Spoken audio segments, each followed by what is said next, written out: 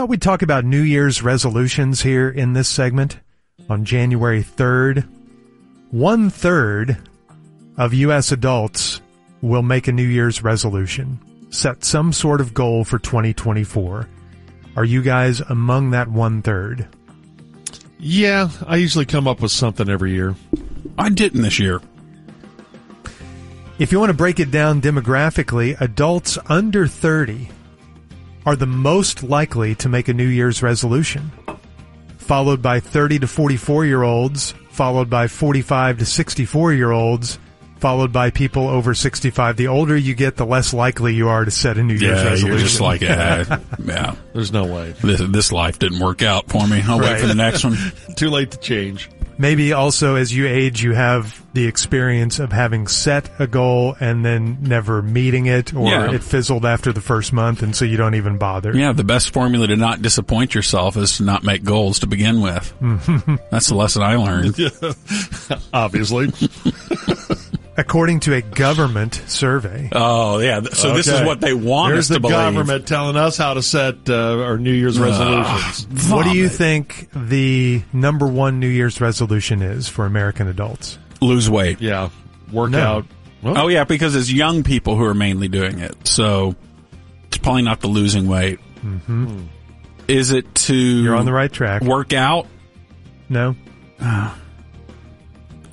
That's number 3. Exercise more is number 3.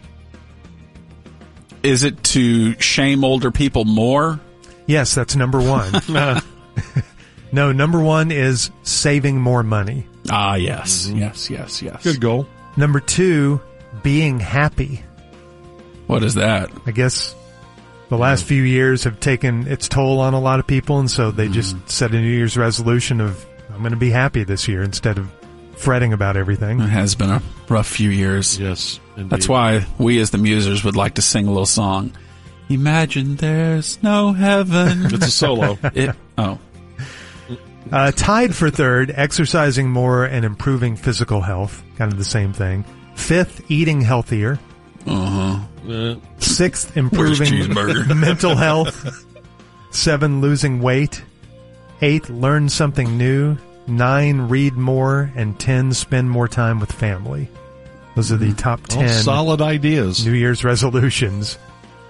So, Gordo, you did not. George, you said you usually do. Does that mean you did this year? Yeah, and I have the last few years, and I'm like a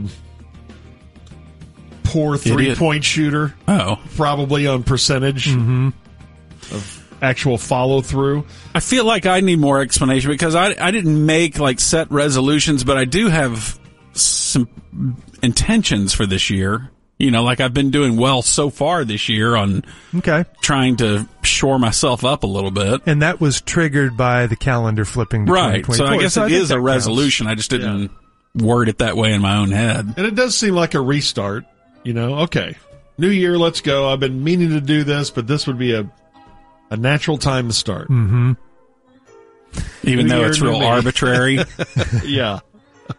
I made 2 that I'm willing to share with you. Okay. And that doesn't mean that I've made others that I'm not willing to share. I've only made 2, and I'm willing to share both. I'm going to get back to reading 1 book a month. Yeah, that's a great resolution. Yeah, I started off last year doing that, and then I fell off. How many months did you carry it? What is equal to a week? How many months is equal to a week? 1/4. Okay. Yeah, I was doing this really well until our baby was born. And then the whole book reading thing just went out the window for me. Yeah, then you're reading touch and feel books. Yeah, right. Yeah, now actually that is true. I read, if you include kids' books, I've read about 1 million in the last 2 years. Yeah. But just longer books for my own reading, I kind of stopped. I think last year I read maybe 3 books. Just because I'm crunched for time. So I'm getting back to it this year. So it's a book a month, and I got 3 or 4 for Christmas presents, and I've already started them. I started last week in 2023 because I wanted to get a head start because it was kind of a long book on my January book. and I'll review them on the show. And the first book that I'm reading... Are they all 4 Amanda Knox books, like mine? No. The first one I'm reading is called Exercised by Dan Lieberman. Why Something We Never Evolved to Do is Healthy and Rewarding. And I've read 4 or 5 chapters so far, and it's really interesting. He does a lot of asking a lot of questions and not answering a lot of them, which it makes me kind of frustrated. Informational blue balls. Yes. But a lot of the information is really interesting. There's a chapter on sitting. Is sitting the new smoking?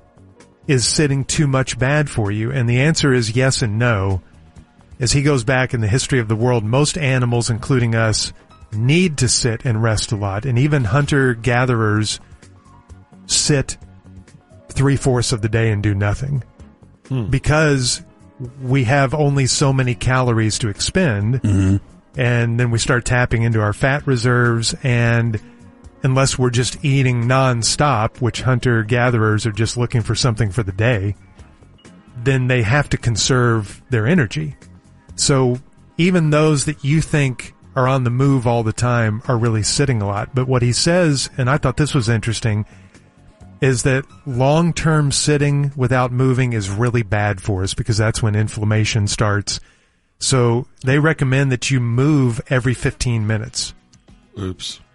Oh, no, George. I mean, look at us sometimes during the show. We go for an 2 hour. hours goes by, and it's like, I get up and walk around all the time.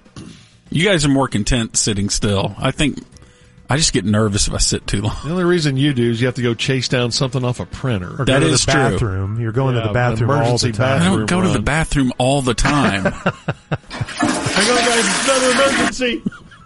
But they Screaming down the hallway. Get out of the way! Get out of the way! They say that even if let's say you're like on a plane and you can't get up and move around a lot, as long as you're every 15 minutes you're doing some sort of stretching in place or moving your joints, so that helps to counter the inflammation. Always bring dumbbells on a plane. Yeah, that's good. I can do some curls.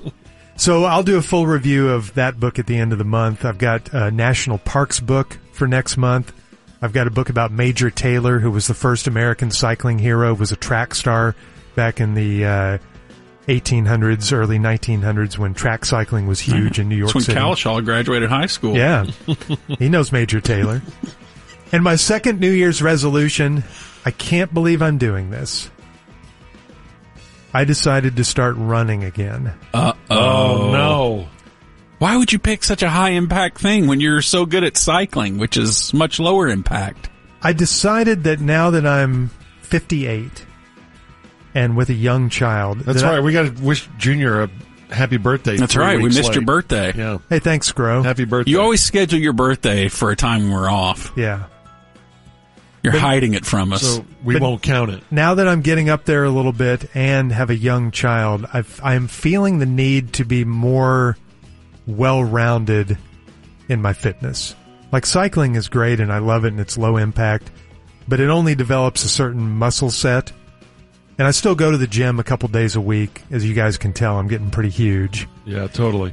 But I've decided I wanted to start running just to feel a little more balanced. Yeah, but you're going to tear up your joints, man. You needed to be doing like yogurt or something like that. Yeah, do yogurt. There's a chapter in this book I'm reading, Is Running Really Bad for the Knees and Your Joints? So I'll tell you once I get there. He probably won't answer. He'll avoid the question. Could be, maybe not. But the other thing that I've discovered is with a young child and being more time crunched, sometimes I don't have time for a longer ride, and you can get a great workout in 20 or 30 minutes if you go for a run. It's very efficient. So on New Year's Day, I went for a run for the first time in 7 years. Really? Was all quiet? All was quiet on New Year's Day. Oh, cool. And I ran 3 miles, slow pace. Yeah. Was just kind of shuffling along. Tuesday morning, I could barely get out of bed. There, I told you. It felt like I had just run a marathon. I couldn't believe how destroyed my legs were. Yeah. But I'm easing back into it. Why not swimming? Swimming is great for you. It's great for you, but again, it's a time thing. To go for a run, I can put on my shoes and I'm ready and I go for 30 minutes and I'm back and that's a good workout. But swim, you got to drive, you got to find a pool, you got to find the hours where it's open swim. You don't have a pool like Giorgio does. Right. Yeah, you can't use it in the winter, though. You can use yours in the winter. I thought you said yours was heated. It is, but you don't heat that thing every day. How long does it take to heat it up? A long time. The whole pool? Yeah. Over an hour. He's got a double Olympic pool, so he can do really long laps. So you can be in 2 Olympics at the same time? Yes, that's what that means. So anyway, those are my 2 resolutions. I'll Okay. let you know how Good it goes luck. here in a month if I'm at least if I'm making it 1/12 of the way through the year. Maybe read while you run. You could Oh, not a two bad things idea. at once there. Yeah. Read about the Amanda Knox case. That's a really good one.